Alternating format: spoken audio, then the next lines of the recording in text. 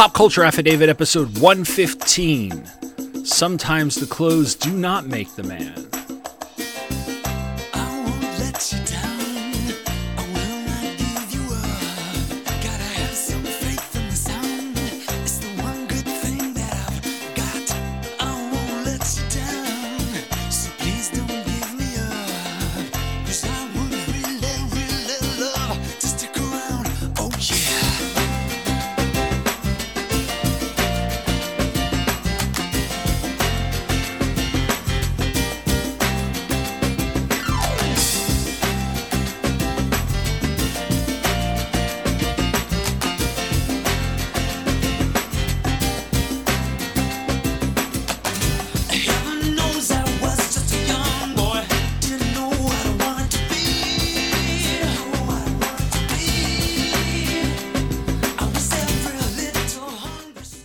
Hello and welcome to episode 115 of Pop Culture Affidavit, the podcast that covers everything random in the world of popular culture, which is brought to you by the Two True Freaks Internet Radio Network. I'm your host, Tom Panarese, and this time around I'm going to be turning my attention back to music and back to the music of the 1990s. It's a decade I've covered quite a bit already, and most of the time I've covered it, I've had my wife Amanda along for the ride, and guess what? She's here for this one. We sat down for an hour and a half or so to talk about the George Michael song Freedom 90, which debuted 30 years ago this year, as well as its iconic music video. In fact, we're even going to do a commentary on the music video, so there's a little bit of a user participation thing going on here. After our discussion of the video, we'll then segue into a talk about supermodels and fashion, speaking about what we remember about the fashion industry in the early 90s, as well as some of our favorite movies and shows that center around the world of fashion. So here's our conversation, and I'll come back after that to wrap things up.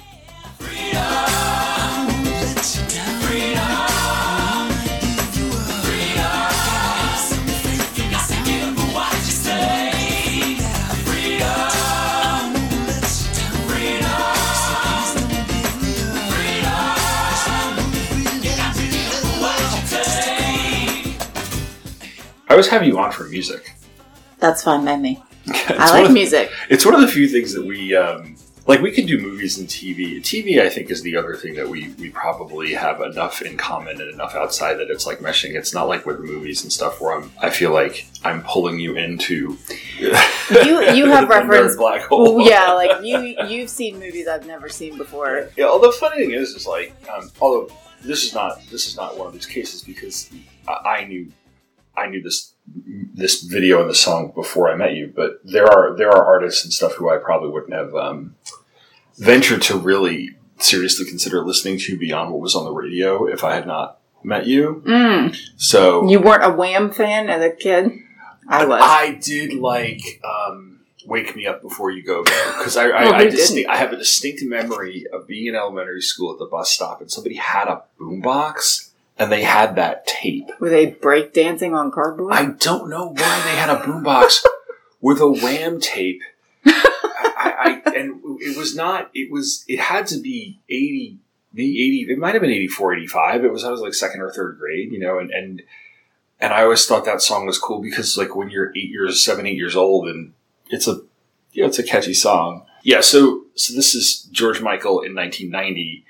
But before we get into 1980, I think you do need to do a little bit of background on him. So he was in Wham. Make It Big came out, 84, 85 with Wake Me Up Before You Go Go. And the song that is the reason this is called Freedom 90, which is freedom. Yes.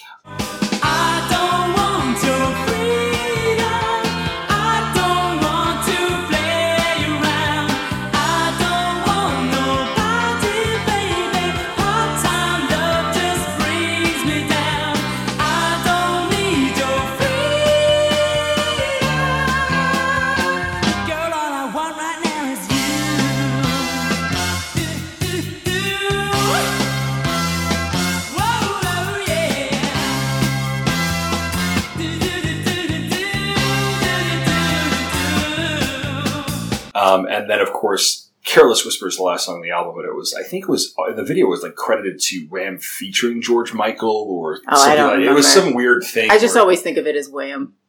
Yeah, although it's kind of I think it was like a totally him thing. It was kind of the last gasp of the group, but it was like him kind of launching his solo career. And then he has, between that and his first solo album, he does have that duet with Aretha Franklin. I Knew You Were Waiting for Me. That's a good duet. And it is a very, very good song. But then he comes out in 87 with Faith. And Faith it's certified diamond, which is 10 million albums sold. It was the highest. It came out late 87 into 88, and it was, as far as the way charts are measured, it is the number one album like around that period or whatever. Mm-hmm. And that's a lot. That's saying a lot, considering if you think of albums that came out in 1987, The Joshua Tree, mm-hmm. Appetite for Destruction, mm-hmm. Whitney.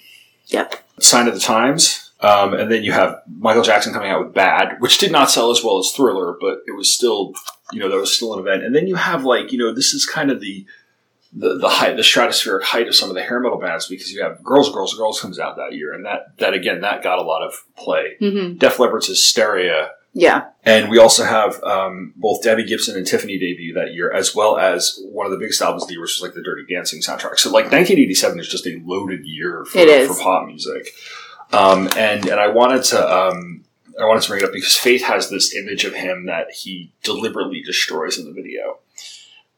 Freedom, not necessarily Faith. Faith has this image that he deliberately destroys in the video for Freedom. For Freedom, yes. Sorry. I should have finished my sentence. Which is interesting because if you think about Faith was such a departure from his persona in Wham. Yeah. So you've got two kind of reinventions, which both times you're probably thinking because let's face it, people who go solo from groups aren't always super successful. No.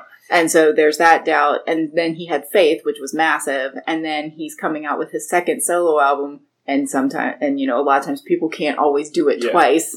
Yeah. So it's this interesting piece where he's burning things down twice. Yeah. And honestly, I was trying to think of people who had a huge debut solo album after leaving a group.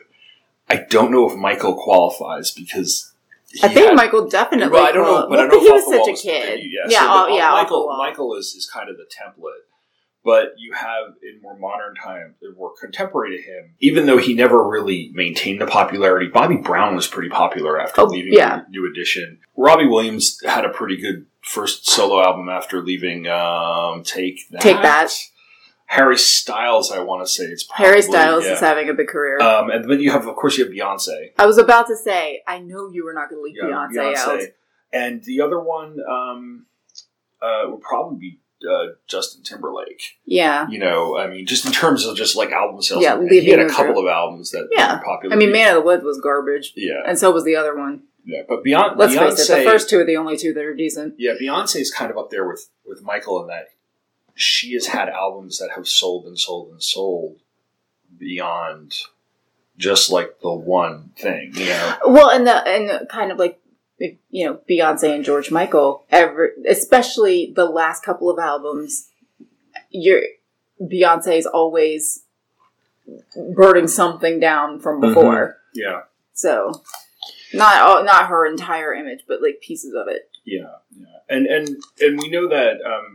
And one of the things he talked about in interviews around the time that the album that this came out, and the video that this came out from was called "Lucid Without Prejudice" Volume 1. And it did not sell as well as Faith did. Granted, it's hard to top 10, 11 million albums.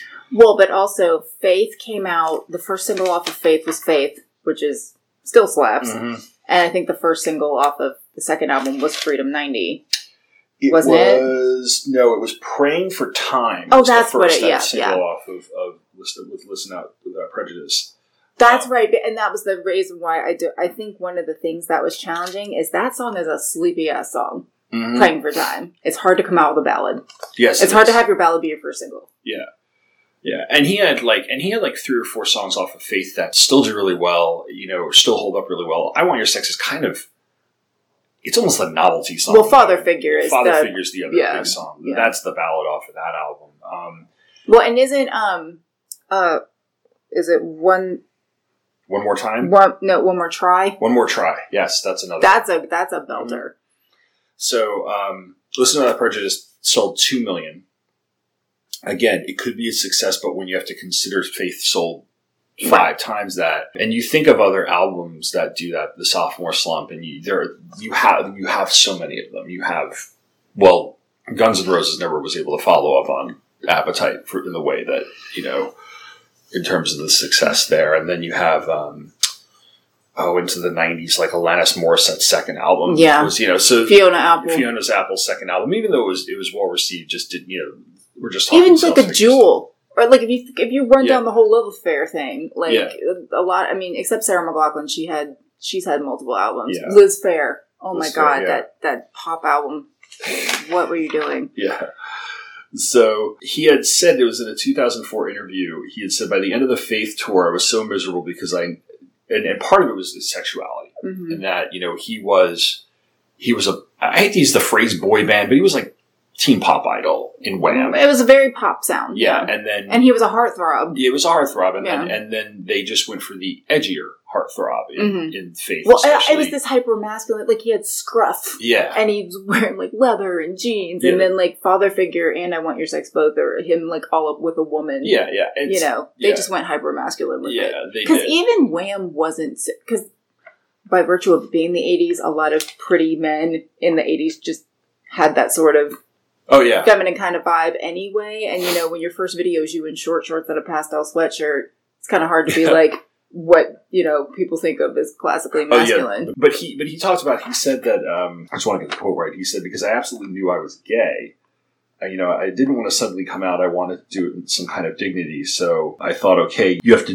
start deconstructing this whole image. And he did not want to appear in his videos. Mm-hmm. And he didn't actually for a while. Like he's at the very end of Too Funky, I think, where he's like the guy behind the camera, and then the video Outside, which is very late 90s, early 2000s, where he's poking fun at the getting busted in the park in the bathroom. Yeah, and he's dressed up like a cop. He's dressed up like a cop. Yeah. Which is actually a very, very funny video. But by then he's leaning fully into what he is. Yeah, and not what he is, but what his sexuality is. And he's being very he's wonderfully tongue in cheek in that video. It's very campy.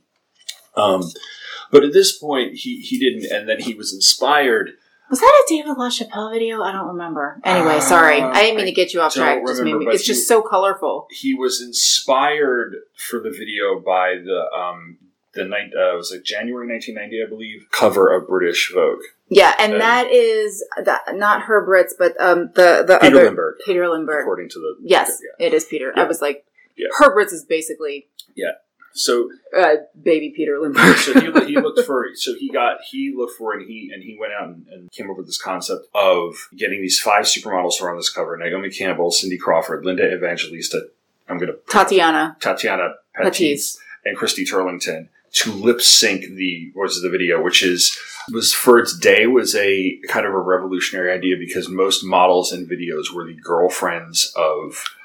Tawny Katane type of people, Christy Brinkley, Paulina Poroskova. They were accessories, and if they were not famously wedded to the lead singer, they were just simply eye candy. Yeah, this is right around the time that Warrant puts out Cherry Pie. I mean, so this kind of turns that on its head a little bit.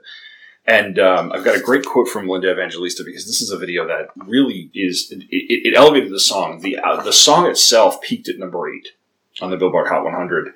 The video, which did not win Best Video at the VMAs, by the way. What did win? That was the You're Losing My Religion one. Oh God, I hate fucking video. And that video got played. Oh God, that song, yeah. So Linda Evangelista's quote is in a 2015 Vanity Fair article is saying, because she was pretty reluctant to do the video. And she said that George thought it would make us into a big deal, that it was good for us. I was like, please, we're here. We've already arrived. And she said, little did I know that to this day, when someone meets me for the first time, they bring up that video. That's what they remember. So yeah, George was right. So, and he hires somebody who by that time was a really well-known video director in David Fincher. Mm-hmm. David Fincher now has really been, I was trying to figure out who else has made the leap from video to feature directing in the way that David Fincher has, and I can't think of anybody else. Yeah, I mean, well, it was so funny that you mentioned the Losing My Religion video, because that was directed by Tarsem Singh, who then went on to direct The Cell. The Jennifer Lopez. And then another movie that I'm blanking on. Sorry, I don't have notes. I'm pulling this all out of my brain.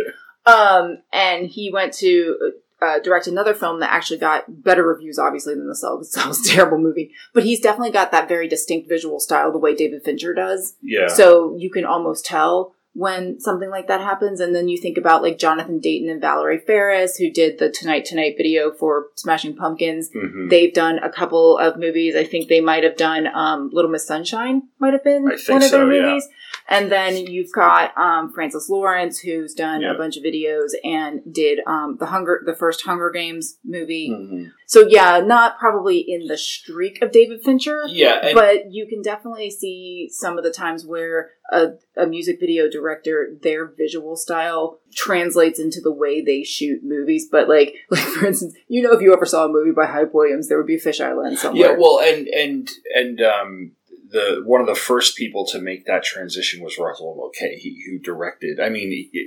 Highlander is not the success that Seven and The Social Network are, but Russell Mulcahy directed a lot of the classic Duran Duran videos of the early 80s. So things like... And they always look like mini movies. Like Wild Boys and stuff like that. Yeah, Hungry Like the Wolf and stuff like that always look like a mini movie. Yeah, so he made that transition, and he's been kind of like a workman journeyman director, and some other people have. But for the most part, Fincher's kind of stands alone, because after directing this and a couple other things, he goes on to direct. Now, his one of his feature debuts is Alien 3, which was a movie that the studio basically messed with so much he has disowned it, more or less, because Fox decided to mess with it. And we all know that when a studio messes with a director, it always turns out well.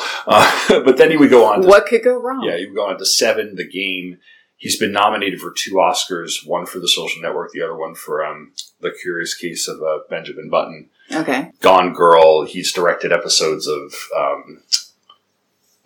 House of Cards. Yeah, so David Fincher he's up there with, like, the name, and he has a certain style in terms of like his movies. Well, and even with his videos, I mean, if you look at Respect Yourself by Madonna, which he directed the video for that, and you look at Freedom 90, you can see parallels, even though we all, Respect Yourself was based on a movie, like the look of a movie, but that sort of, he's definitely got some visual signatures. Yeah, so just a few that was, Express Yourself, Vogue.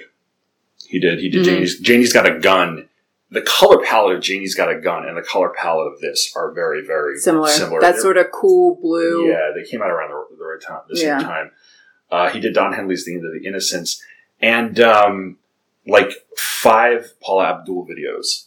Straight Up, Cold Hearted, Forever Your Girl, and The Way That You Love Me. Oh. And I had no idea. Cold Hearted Snake. Yeah, wow. Cold Hearted. So he 55 music videos over the course of his career. Oh, that's interesting. It's pretty prolific, including the hit We Don't Have to Take Our Clothes Off.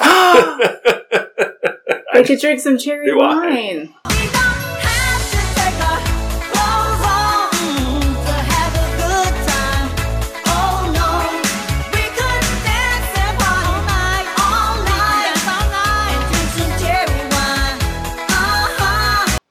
Because I have to imagine that tastes Jermaine Stewart. I have to imagine that tastes like cough syrup. Or cheer wine.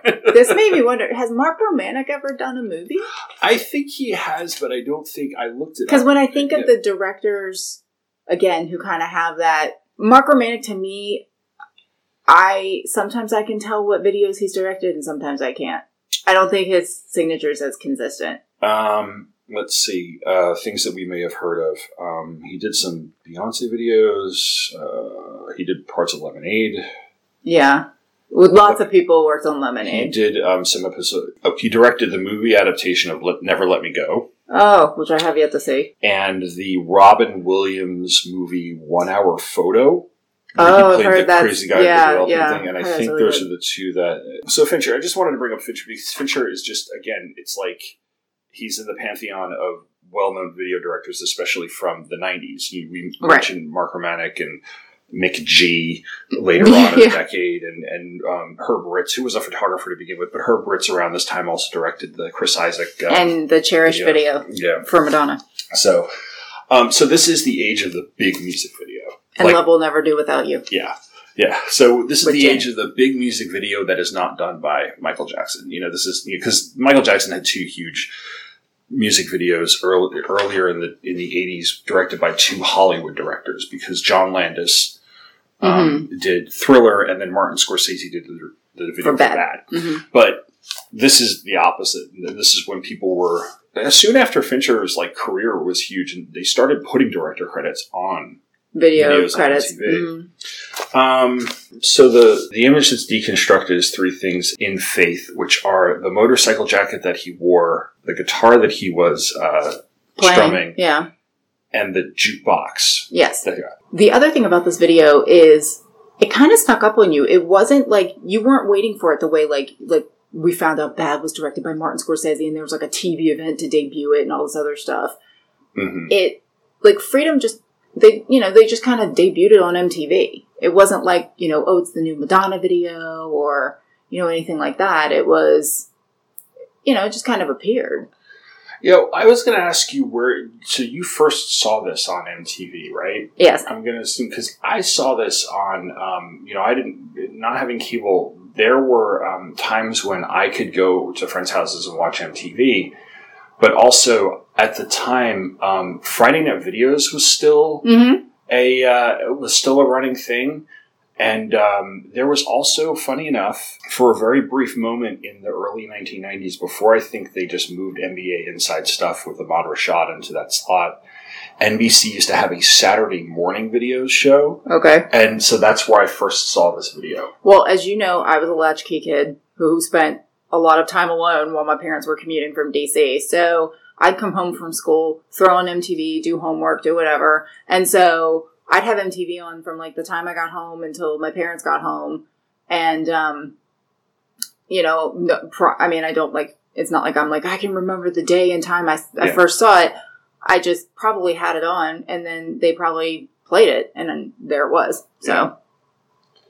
All right. So we are queuing up the video. Let me pause. And to get your attention, because it starts with a tea kettle going off. Yeah, so let me... I'd also like to mention that we are doing this episode the same week that Last Christmas came out. I think it debuted, maybe the 2nd, December 2nd or 3rd. Mm-hmm.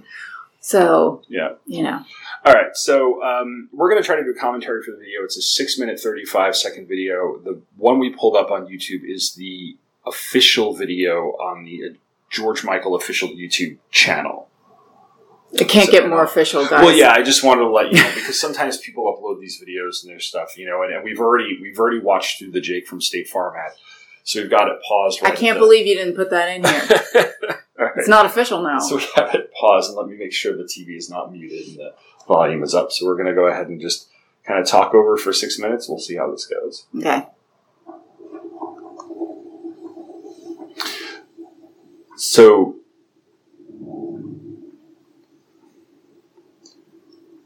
you were right about the Linda and the blonde hair. Yeah, she dyed it for this, and this actually, from what I understand, is the CD player going, which is interesting. How you can see the inside laser is a reference to the Faith video, which begins with the jukebox. The jukebox,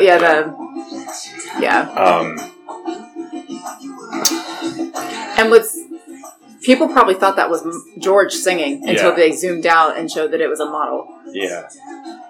Now, apparently, what they did was they storyboarded this whole thing so that none of the models actually needed to be on the set the same day, except for, I think, Naomi. Yeah. I think Naomi and Christy have a scene together, and that's the only time they were on the same thing. Mm-hmm. Her outfit is very of its time. Yeah. Although it's funny is how, Linda Evangelista is not... What she's wearing does not look dated. No. She could wear that. You could have that makeup, hair, and outfit And you could walk out today. Yeah. See, that's... When I cut my hair short, that's what I think I look like. And then I realize I just kind of look like a sad man. Yeah. No. I have the same cheekbones, though. Thank you very much. Well, that's the only thing we have in common. What I like about this, though, is that, like you said, it's not dated, but it's still of its time. And that's hard to pull off, especially when you're talking pop. Well, the fact that Naomi's got on, like, corded headphones, you know what decade it is. Yeah, it's true. And there's Christy in a bedsheet. Looking regal as fuck. I know. What's funny is this is one of those times where I was so used to her having long hair. Yeah. She's always kind of had mid-length, though. The other thing that I noticed, too, in watching this, and I'm not going to sit here and count it, is how many cuts are in this video. Well, even just the shot of her walking in with the sheet, that must have been like 10 cuts. Yeah. In that one part. And so the jacket's lit on fire, and we're just going to keep coming back to that image, and then we get and we'll get the jukebox and the guitar blowing up on the word freedom, which again, not subtle, but well, and the male model is basically in that outfit. Yes, he's in jeans and like a leather jacket and whatever. Yeah.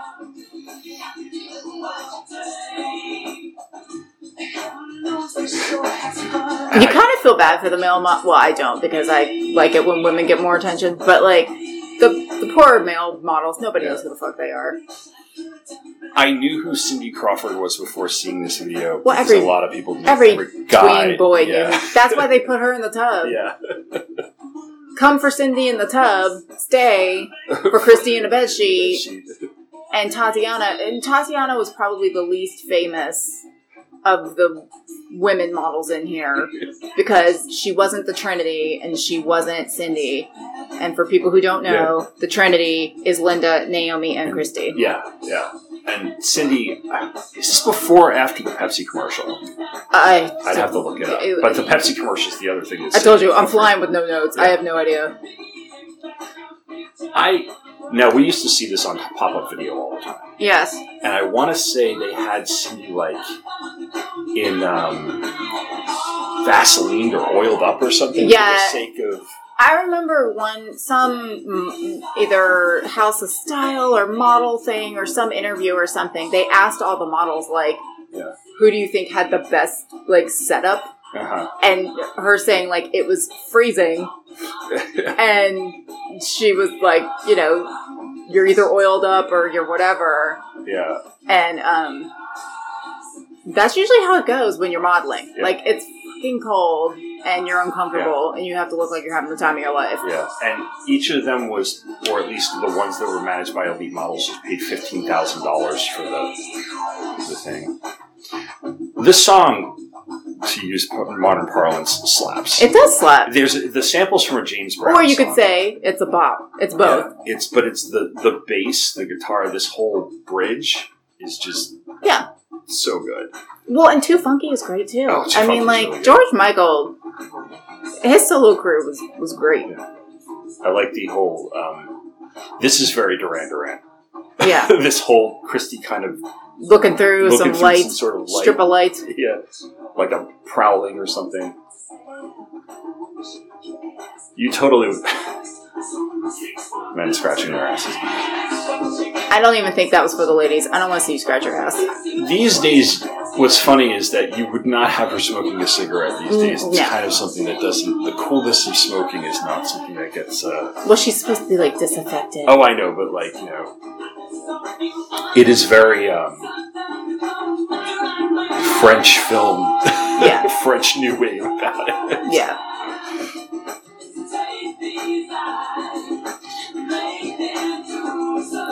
Cindy finally got to get some clothes. Yeah. Good for her. The under sweater shot. Yeah.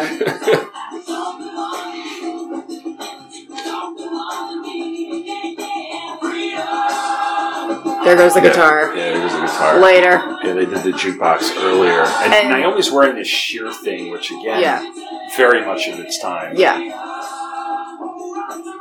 None of these women like, you look at them now. They all look the same. Yeah, I swear to God, they made deals with the devil. They all got a portrait in their attic. Yeah. That looks like, terrible.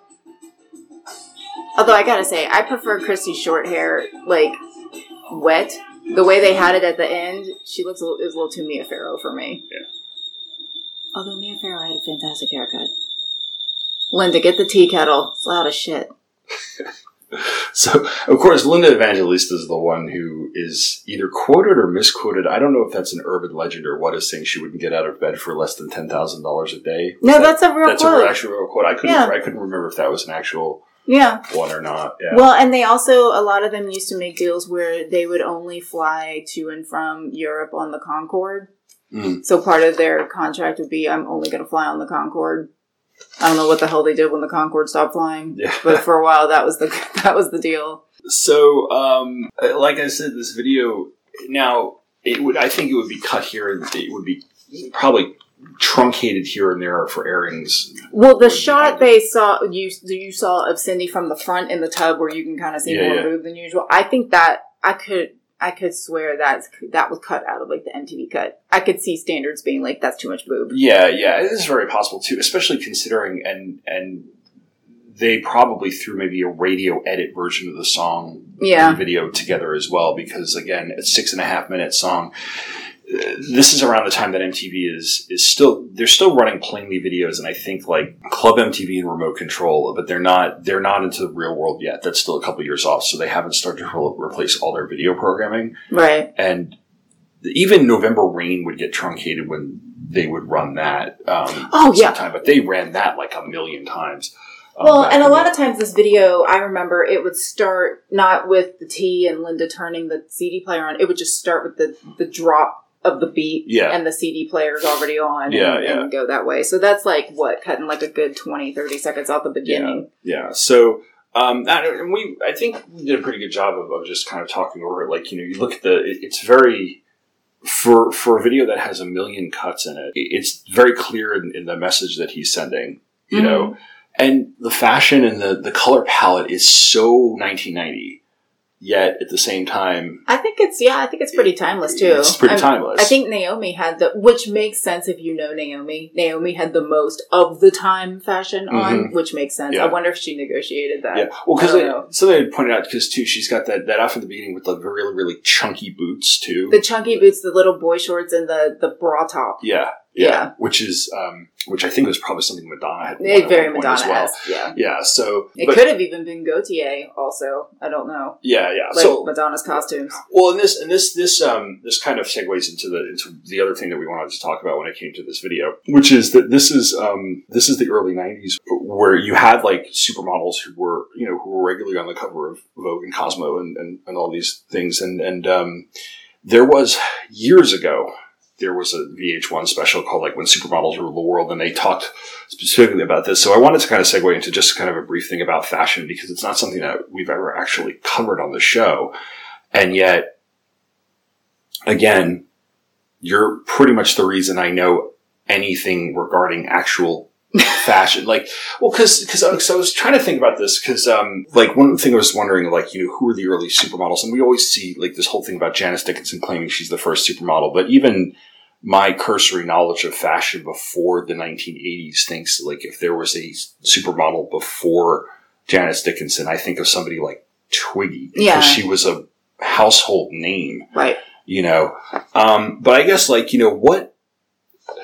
is a supermodel versus like a regular model? Like, where does this start? And is this where it really gains traction, or was it around before this? I mean, I think there were definitely, models that were well known and were used a lot. I think when you become a supermodel is when you almost have like your crossover event, or you're very much tied to the culture. So when you think about Twiggy, I mean, her body type and her look, like those big eyes, that 60s kind of look, she was booked a lot because she had the look that was in fashion at the time. And so when you're everywhere, then you're the model of the moment. I don't know. I mean, yeah, we all know that the Janice Dickinson thing of like, oh, I coined the phrase supermodel. We all know that's bullshit. Janice did a lot of drugs, but because there were, in fact, I had looked it up before, and I think that the term had kind of been coined before her. I don't know if it was applied to anyone per se, but yeah, like Twiggy was a big model, but then like you think of like a Paulina Porizkova, like a Christy Brinkley, Lauren Hutton was on covers a lot. I mean, if you look at old Vogues, in fact, one of my favorite fashion and pop culture sites, Go Fug Yourself, with the Fug Girls from who used to do Television Without Pity recaps. They do Vogue retrospectives for like each month. So it'll be like, let's look at the old Vogues for November from like 1922. And, a lot of that was, more illustration.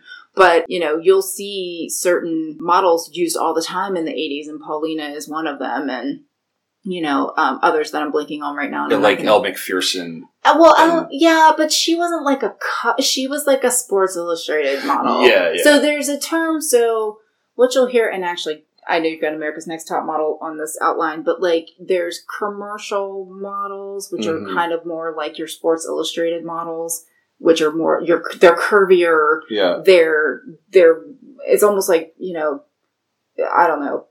I'm not going to say what I was going to say because it was insulting. But anyway, like more like commercial, like general market type of modeling. And then you've got couture modeling or high fashion modeling. And typically they didn't used to be the same. And I think if you look at someone like Cindy Crawford, she could do both, because and I think it's because she was so approachable. She was very like, girl next door type of, person. And she had personality and whatever. So I think what makes a supermodel, I think you start in the world of couture and you get booked and booked and booked and booked. You walk a lot of shows, you land a lot of shoots, you land a lot of covers. If you develop good relationships with well-known photographers and they're using you a lot, I think, you're just working a lot. You're the top part, like a Gisele Bundchen. Like I wouldn't want to listen to her talk ever, but like she walks like a gazelle. I mean, she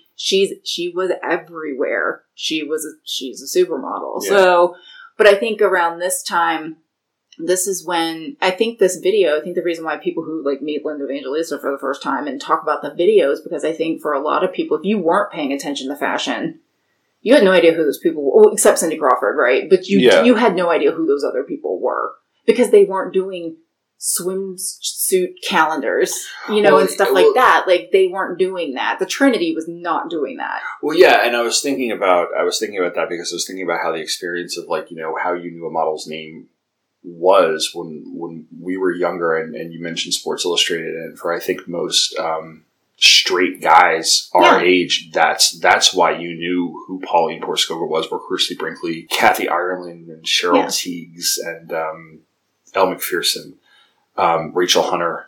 Stephanie Seymour would be in the November Rain video, of course. Right. Helena Christensen, I don't think was a Sports Illustrated model. I think she was. And then I think the only other model whose name I would recognize back then would be Iman, because it's just such a she was married to David name, and she was married to David Bowie. Yeah. But I don't know, like so I knew a lot of me and people like me back in the late 80s, early 90s knew who models were because of just the male gaze that is the Sports Illustrated swimsuit. Well, and also cosmetics contracts. Yeah. A lot of times, if you didn't know them if they didn't do Sports Illustrated, if you didn't know them from Sports Illustrated, you probably saw them in the 50 Million Revlon, CoverGirl, L'Oreal. And those CoverGirl commercials, it was the same commercial over and over. You just swap out the actress or model you were using. Right. But they always put the thing you saw in magazines and on commercials, they put the model's name on it there, yeah. So that's how, you learn it. Yeah. You could learn it that way. So is that how you knew who these people were? I mean, like how, as a girl growing up, how do you get into fashion, So it's funny. I saw that question on the outline you gave me. And thank you for the outline. Yeah. I was trying to think of when I first really started loving clothes, and honestly, I think I've loved clothes ever since I knew what clothes were. Mm-hmm. I mean, I love fashion. I think when I really started loving like fashion was when I started, my mom got me 17 magazine when I was like a tween. So I started getting it, I think when I was like 11 or 12. And you start to see, when they're running features and they're talking about like, who's this hot new designer, Gianni Versace, or whatever. But I'd say around like my tweens is when I really started to learn like what brands were, what the look of a brand was. My mom bought her first Gucci bag when I was like 10. So I've known what Gucci is for a long time. I've known what Chanel is for a long time. And I think I got my first Vogue when I was 10, or whatever. And so you just learn, I don't know, you start with someone telling you about it and then you learn more about it. And then I guess I was lucky to be a tween when fashion and pop culture were starting to mesh more, like when House of Style came on MTV. Yeah. Like that's how I learned who Todd Oldham was. That was the first time I saw Todd Oldham. It was the first time I saw Isaac Mizrahi. It was the first time I saw a number of like the kind of younger generation come up.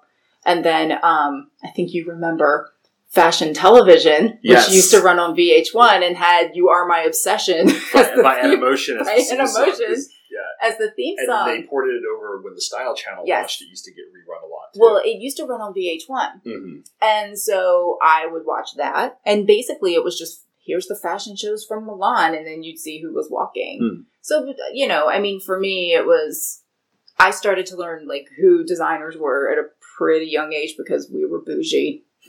Well, it's interesting because when I think that most guys our age in the early 90s would not have known who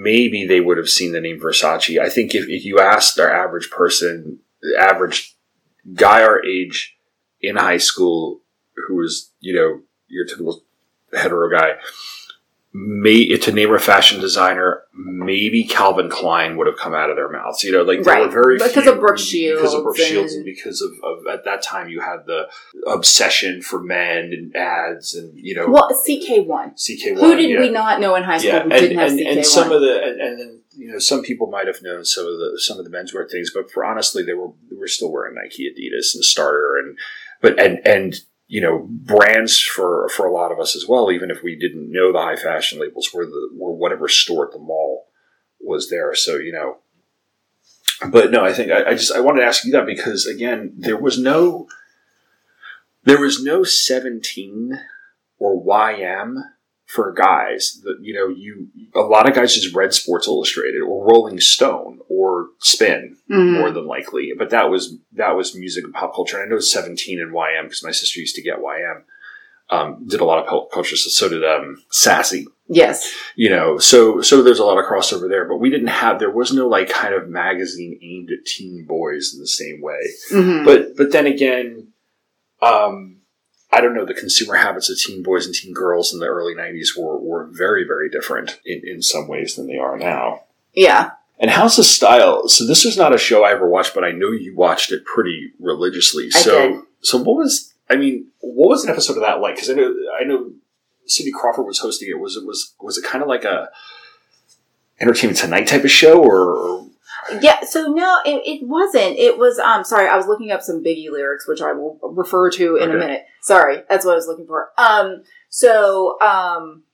It was really eclectic because sometimes it would just be Cindy being like, hey, this is House of Style, and there would be just these, like, some were pre-tape segments, some were her, like, talking to models, that there's a famous shoot that she does with Helmut Newton, who's a famous photographer. Mm-hmm. I mean, like, these images get reposted on, like, 90s supermodel Instagram accounts and, like, nostalgia accounts all the time. I remember she took the film crew on that shoot while he was shooting her.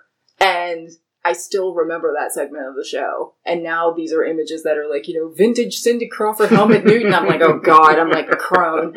But, so sometimes it would be that, and sometimes it would be talking to up-and-coming designers, and sometimes it would be like, what's this trend? What's a rockabilly trend or whatever? And they would talk to people who embodied that style.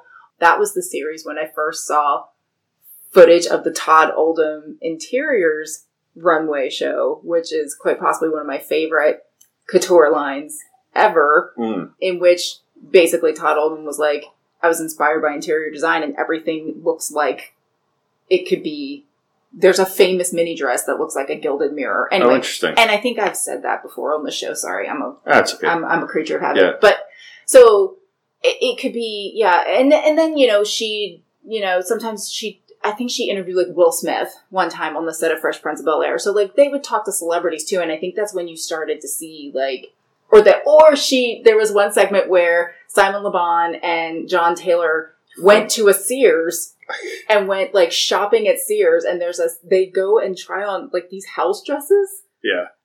You gotta find the clip. I'll see if I can find the clip and put it in the show notes. So a lot of it was sort of this meshing of like these worlds of like music and entertainment and fashion, and I think it really kind of spread the message of like fashion isn't just like for old ladies who lunch; it's for everybody. Mm-hmm. And things started to get, more attainable. I think that's when you saw designers doing diffusion lines and accessory lines.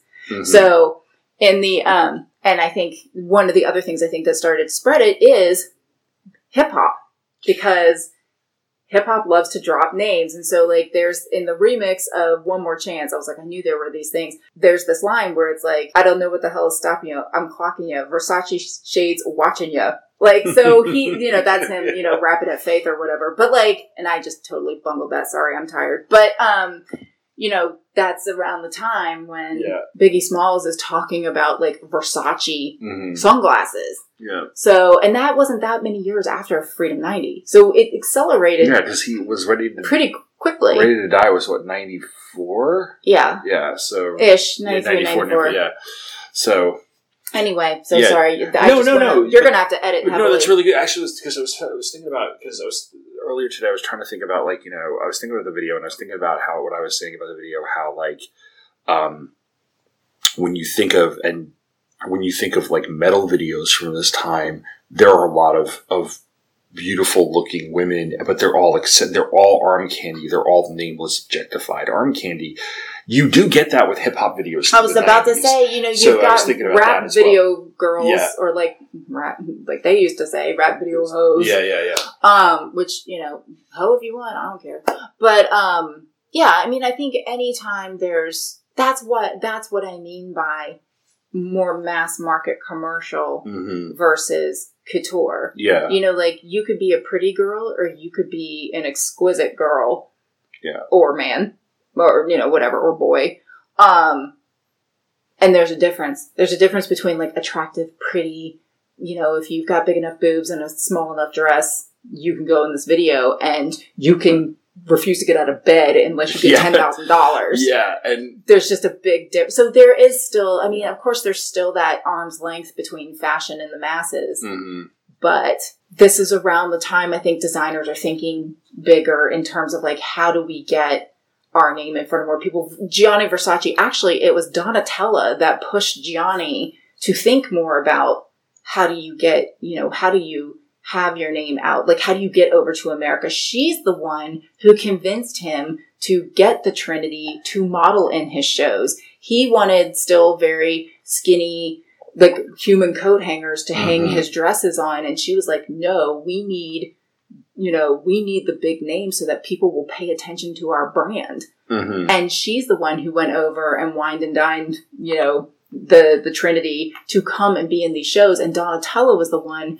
who went and like, schmoozed with Elton John, schmoozed with Princess Diana. Yeah. Like, I mean, there's a reason why, I mean, she had a very good mind for like the market and what it needed to be. Versace was one of the first lines to start to do accessories. Yeah. And home goods and stuff like that. So again, that was more about taking something that used to be very couture, handmade, like or only in like the finest, Saks Fifth Avenue, Neiman Marcus, whatever.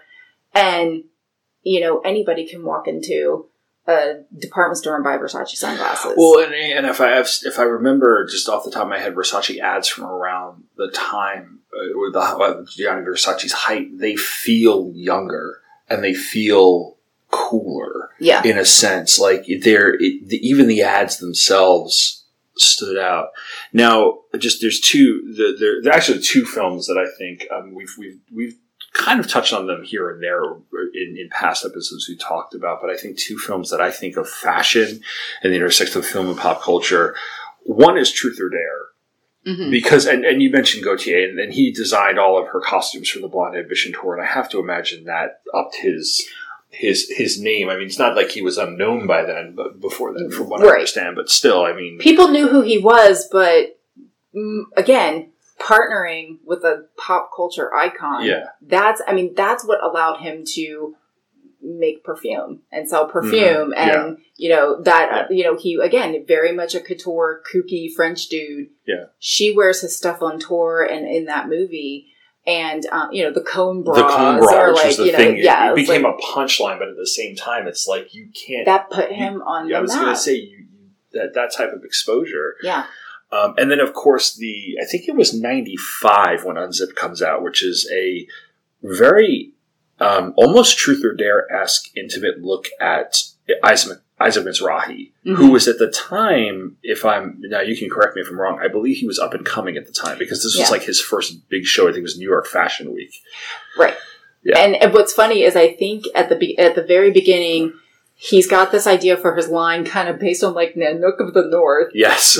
And he ends up having to completely switch it because I think Gaultier apparently also is doing something inspired by the same look. Kind of look, like lots of fur, lots of wintry type of stuff. Yeah.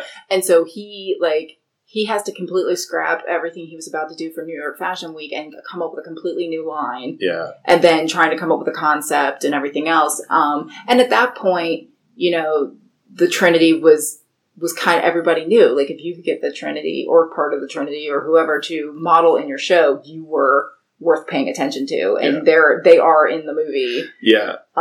Well, the other thing I remember being, at least as far as the aesthetic of the fashion show, and I don't know if he came up with this, but it was something that like he was very passionate about, was that was the show where you have this scrim, and you can see, it's almost like an open kitchen concept. You can see them in shadow getting ready for the show, getting changed and everything. And because he wanted it to look like backstage at like a ballet. Mm-hmm. That was it was his idea.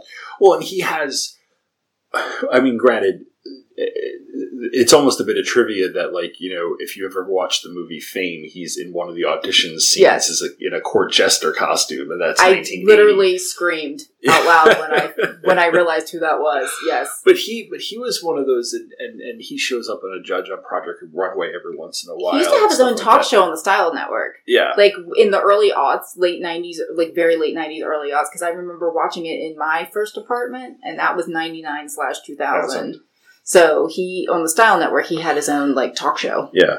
So we get into we go through that, and and I'm trying to think of the late 90s, because the late 90s, partially because we're in an economic boom by then, so people can afford. And I think I'm glad, and I think your mentioning of accessories is like really important to that, because accessories like bags and jewelry and perfume, I mean, we'd have to do the economic breakdown. I can imagine they sell as much, if not more, than some of the clothes, because you don't need to be a size 2 to carry around a Gucci bag, Why do you think I've been obsessed with bags and shoes my entire life? I have been a size 20, and I have been a size 8. Mm-hmm. My shoe size and the ability to hold a bag have never changed. There's a reason why a lot of women love bags and shoes. Yeah.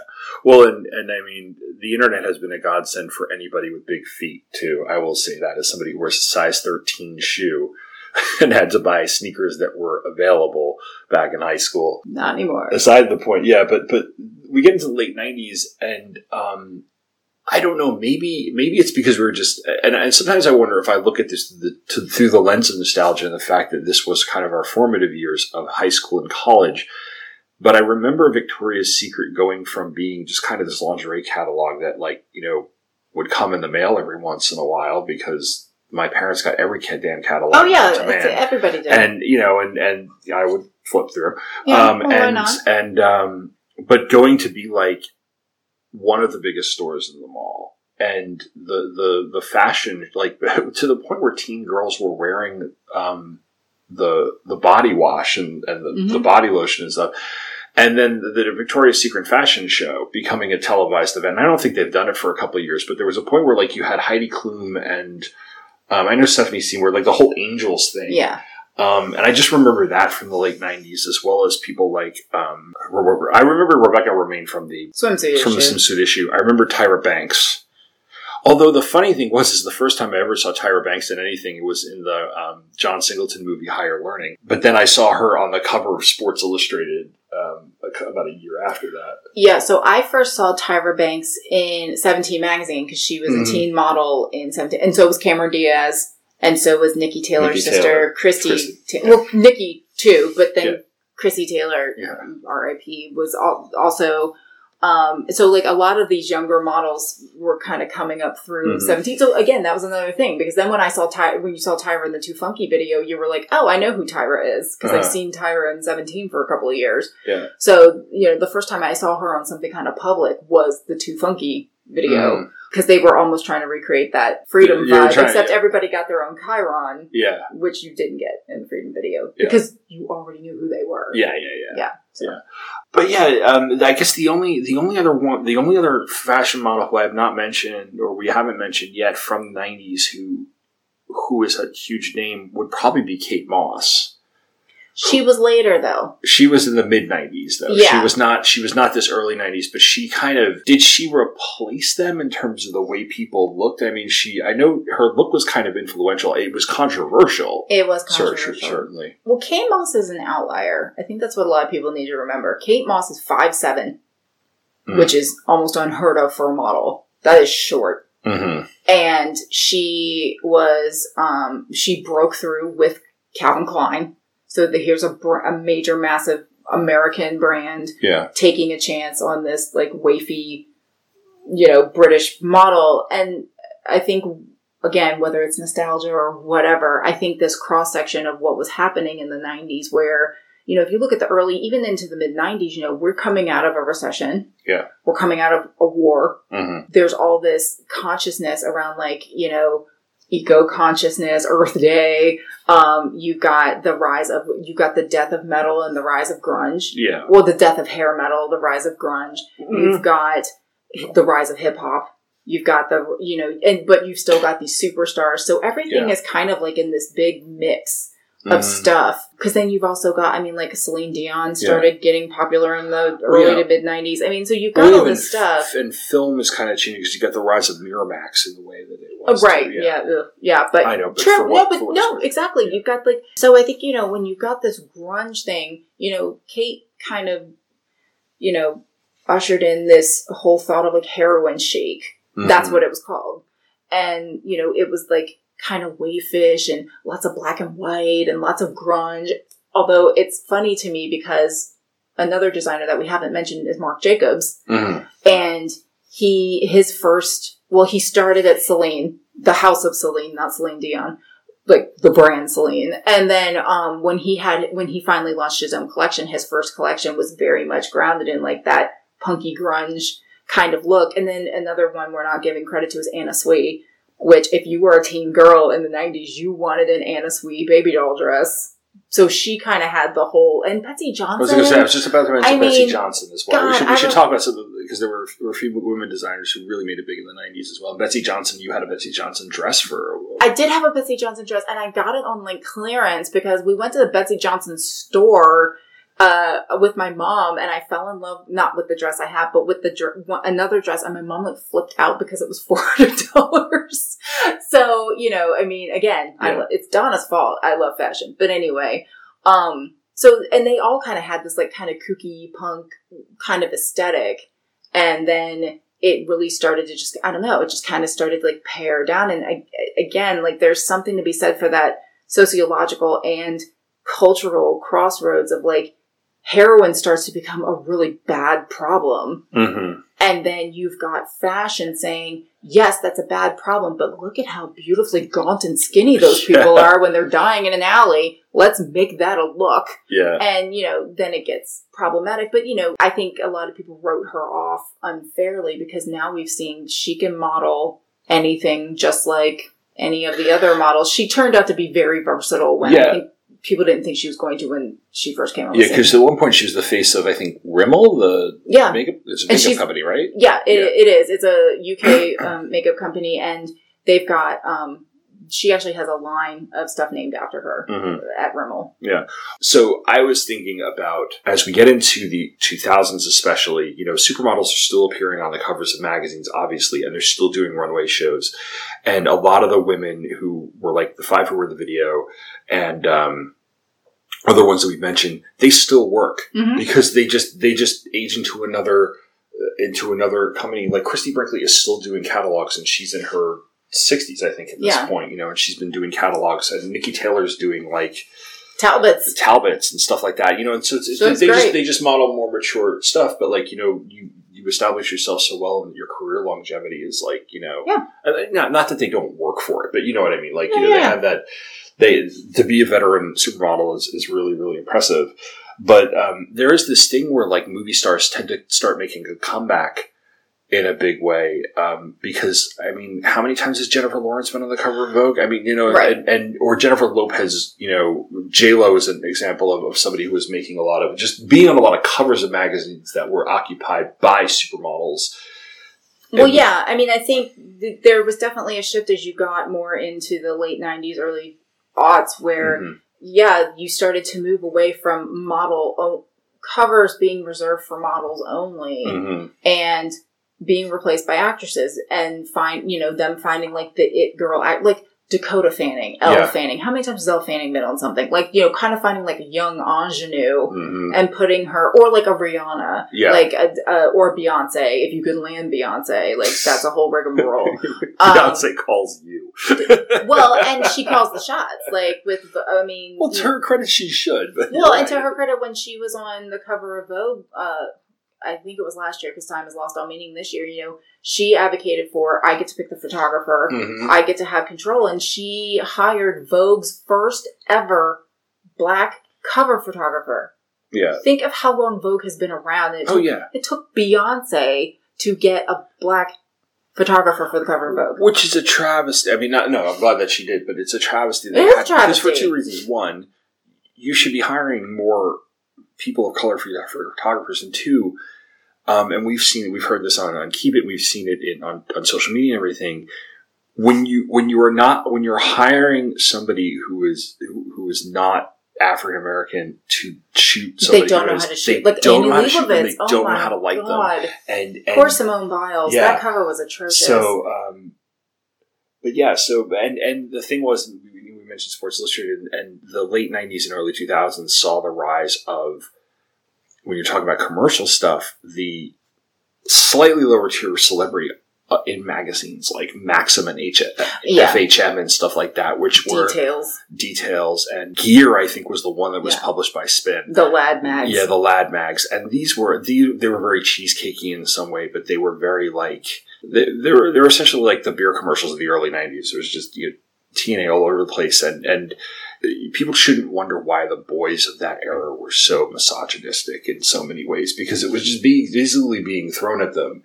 Well, and they were told to object. Well, and the third wave feminism around them was like, well, if I say I own it and I go do that kind of photo shoot, well, then I say like I like it. And again, if you enjoy being objectified, that's fine, but it's not feminism. But it's what's interesting. There's like the women who were the actresses, and they were usually younger. So like Megan Fox or Jessica Biel or I remember Melissa Hart was actually considered controversial because she was playing such a wholesome Archie Comics character. But like actresses like that.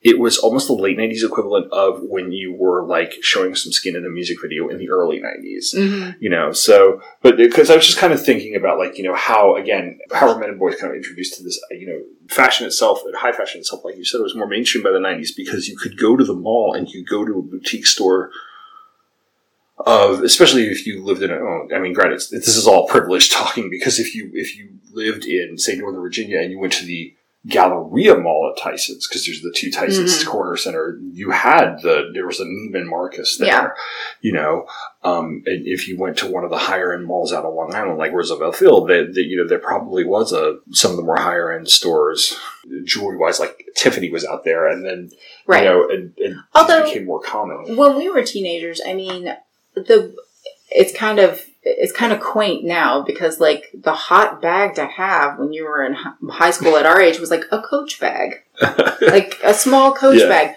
I have Coach bags from when I was a teenager. My wallet today does not even fit in.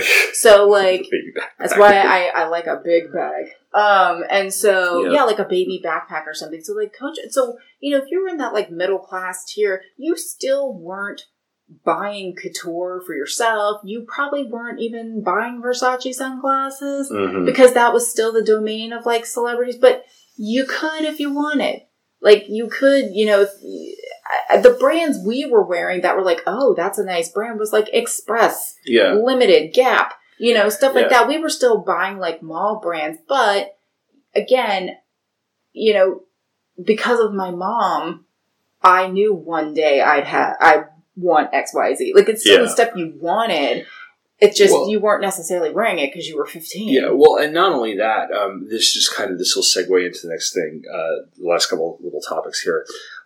There was a show on the Style Network in the mid-2000s called The Look for Less, and it was hosted for at least a few seasons, Emmy, and then it was hosted by Joanna from who won America's Next Top Model. Oh, okay. And the idea That's right. And the idea was that you took a signature look, or you took a high concept, high fashion, just very expensive look, like a Versace or a Michael Kors or whatever, and you went to the mall and you bought something that looked enough like it, so you were kind of aping it, but you could do it affordably. And the whole idea was that you could look.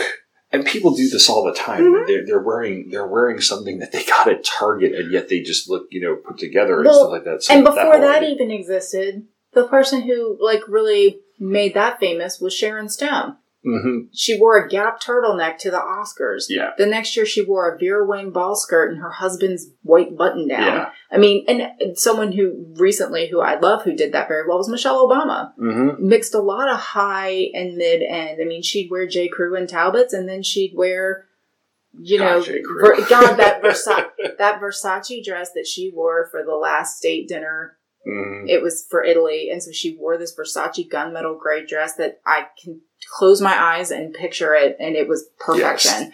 So, she mixed things really well. But anyway, that has nothing to do with the 2000s. But I was going to bring up America's Next Top Model too.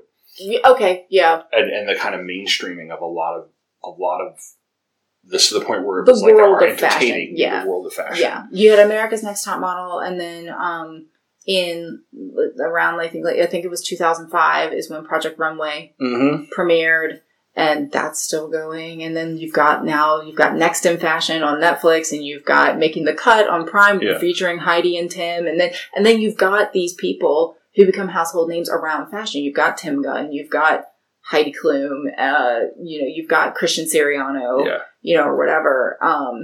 So, you kind of start with Freedom 90 where it's like, oh, I'm learning who these models are. Mm-hmm. And then it moves into like someone like a Cindy Crawford who really, I mean, she was a supermodel because she just had so many, she was in the public eye in so many different ways. I mean, like she married to Richard Gere, modeling career, workout videos, which I still own. Those things are legit. You should buy them. Pepsi ad, Revlon contract. Charlie Perfume with that notoriously, terrible duet with Ray Charles. Like she was everywhere. Host of House of Style. Like she really became a household name, and so it kind of that I would say that's probably the crest of like someone coming from modeling, couture modeling, getting that mass commercial appeal, and then even today, I mean, like her daughter's a model. Her husband's best friends with George Clooney, and they have that tequila brand. I mean, like, she's still making, she still models. Yeah. But and Naomi's just Naomi. And Christy Turlington does a lot of advocacy work. She's married to Ed Burns, but actually nobody ever seems to remember that, which is fine because nobody gives a shit about Ed Burns. Nobody seems to remember Ed Burns. I honestly don't know what Tatiana Batista is. what's been interesting, though, is that a lot of these models, like a Yasmin Gori or like a Veronica Webb especially, a lot of them have Instagram. And like Veronica Webb will tell kind of like war stories from being a model in the 90s and, about, the dark side of it.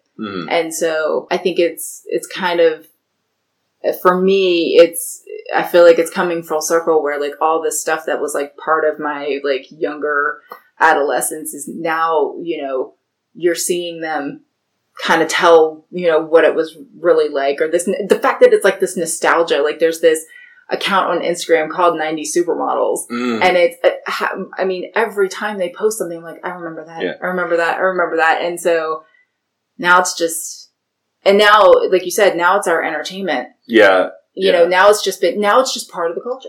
Well, yeah, and the other, so 90 Supermodels, Teen Time Machine is another great Instagram account to follow because they always post old clips from old teen magazines from the 70s, 80s, and 90s. Velvet Coke is another one. She's always posting stuff from different eras. You follow a number of, I follow mostly, if I'm following anybody famous, it's usually like an actor, actress, or comic book person or somebody like that. So I don't follow a lot of models on Insta, but you do follow a fair amount of models. And I was thinking about how, another documentary we've watched, which is fascinating, was the September issue. And I know that Anna Wintour is still Anna Wintour, but do you feel that her being the arbiter of everything is kind of now waning because of things like social media, and that like people who wouldn't have had the chance to get any exposure are, and I'm not talking about asshole influencers, I'm talking about like actual models and designers and people who are, working for the stuff and getting their stuff out there. Do you feel that it's becoming more democratized, or is I think so. There's a couple things going on now that I think are really I think worth paying attention to. One is there is a bunch of shit going on at Condé Nast with, I think the rise of the Black Lives Matter movement and the Me Too movement and what have you. I mean, like there was a whole blow up at Bon Appetit this year. Yeah. The editor-in-chief had to resign because he had a picture surfaced of him, wearing brownface, and there had already been rumblings about how the writers of color on the staff didn't get paid as much and a bunch of shenanigans. Shenanigans is a flip word for it. I don't mean it to be. It's just I'm trying not to curse as much. And Anna Wintour, because she's been with Condé Nast for so long, like she is like she is an editor of Bon Appetit, or she is like a consulting or creative director or something. And so I can't see Anna ever getting like fired, but that role of the arbiter, I think the person who's doing really interesting work right now, well, you've got the new editor-in-chief of Vanity Fair, who is a woman of color. You've got Edward Enninful, who is the editor-in-chief of British Vogue, and he is a black man, black gay man, if I'm correct. I hope I'm correct.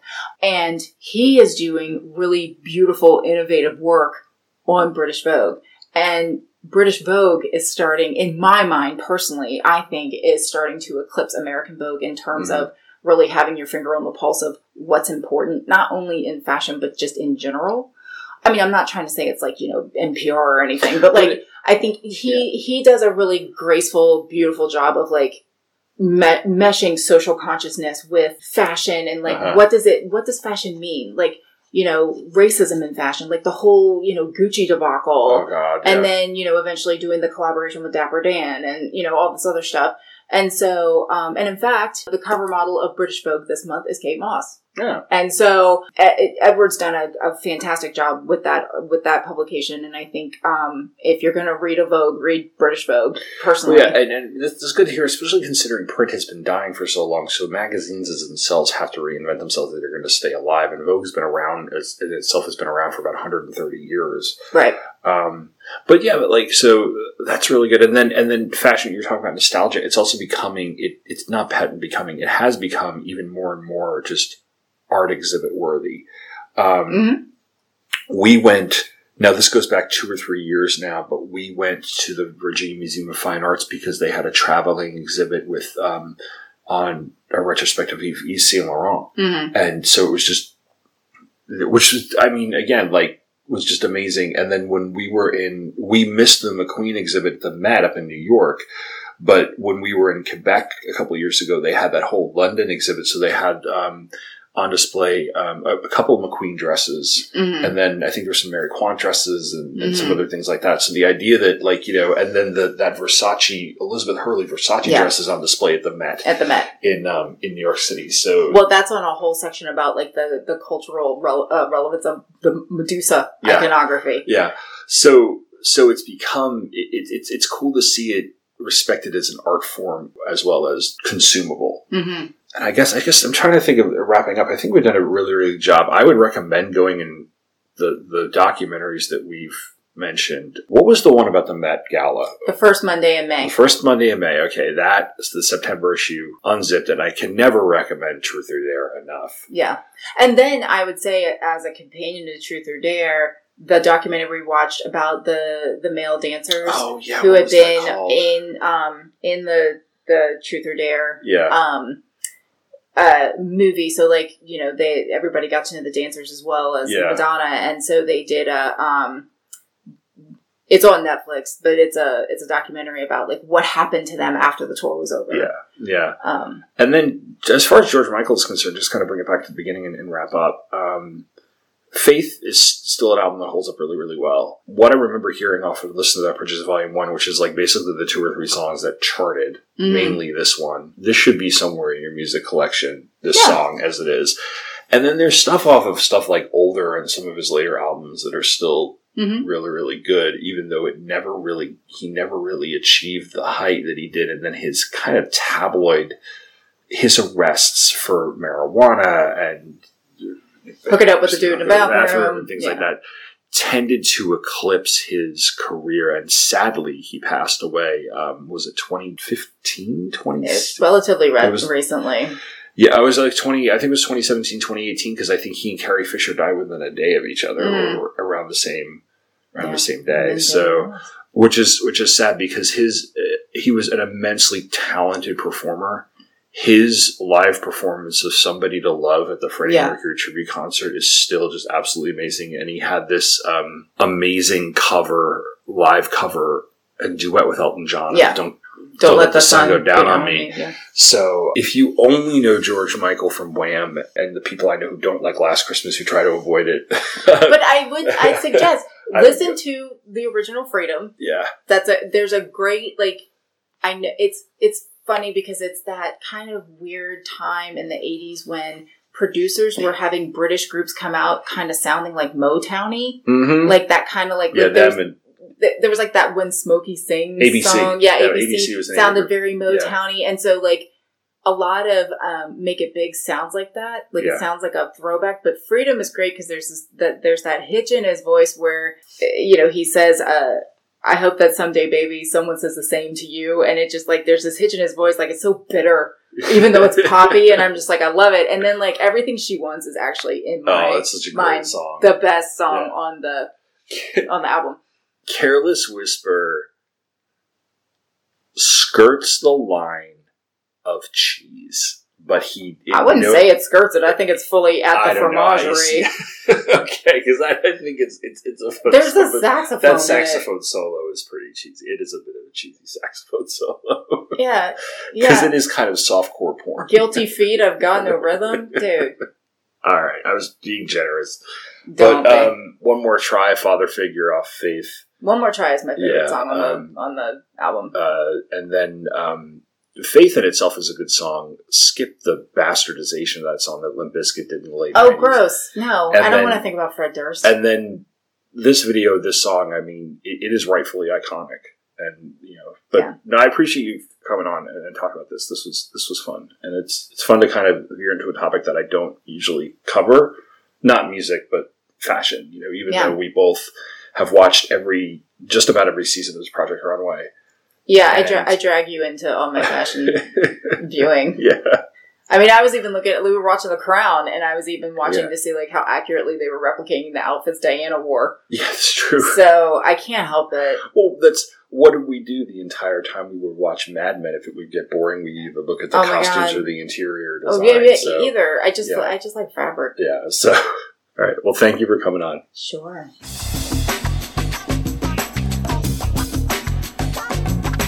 And I'd like to thank Amanda for coming on. We've got a few ideas knocking around for future episodes that we'd like to put together, and hopefully we'll be able to get a few done next year. As for me, I'll actually be back pretty soon. This episode dropped a little later than I'd originally intended, but I still want to do a holiday-themed episode, so expect that right before Christmas. In the meantime, don't forget to check out the Twitter feed, look at the blog for show notes, and please send feedback. I'd love to read it on the air. As always, thanks for listening, and take care. Some mistakes were built to last. That's what you get. That's what you get. That's what you get.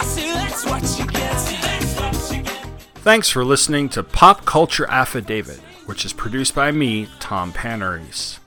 All clips are copyright their respective copyright holders, and no infringement is intended. This podcast is a part of the Two True Freaks Internet Radio Network, which you can find at twotruefreaks.com.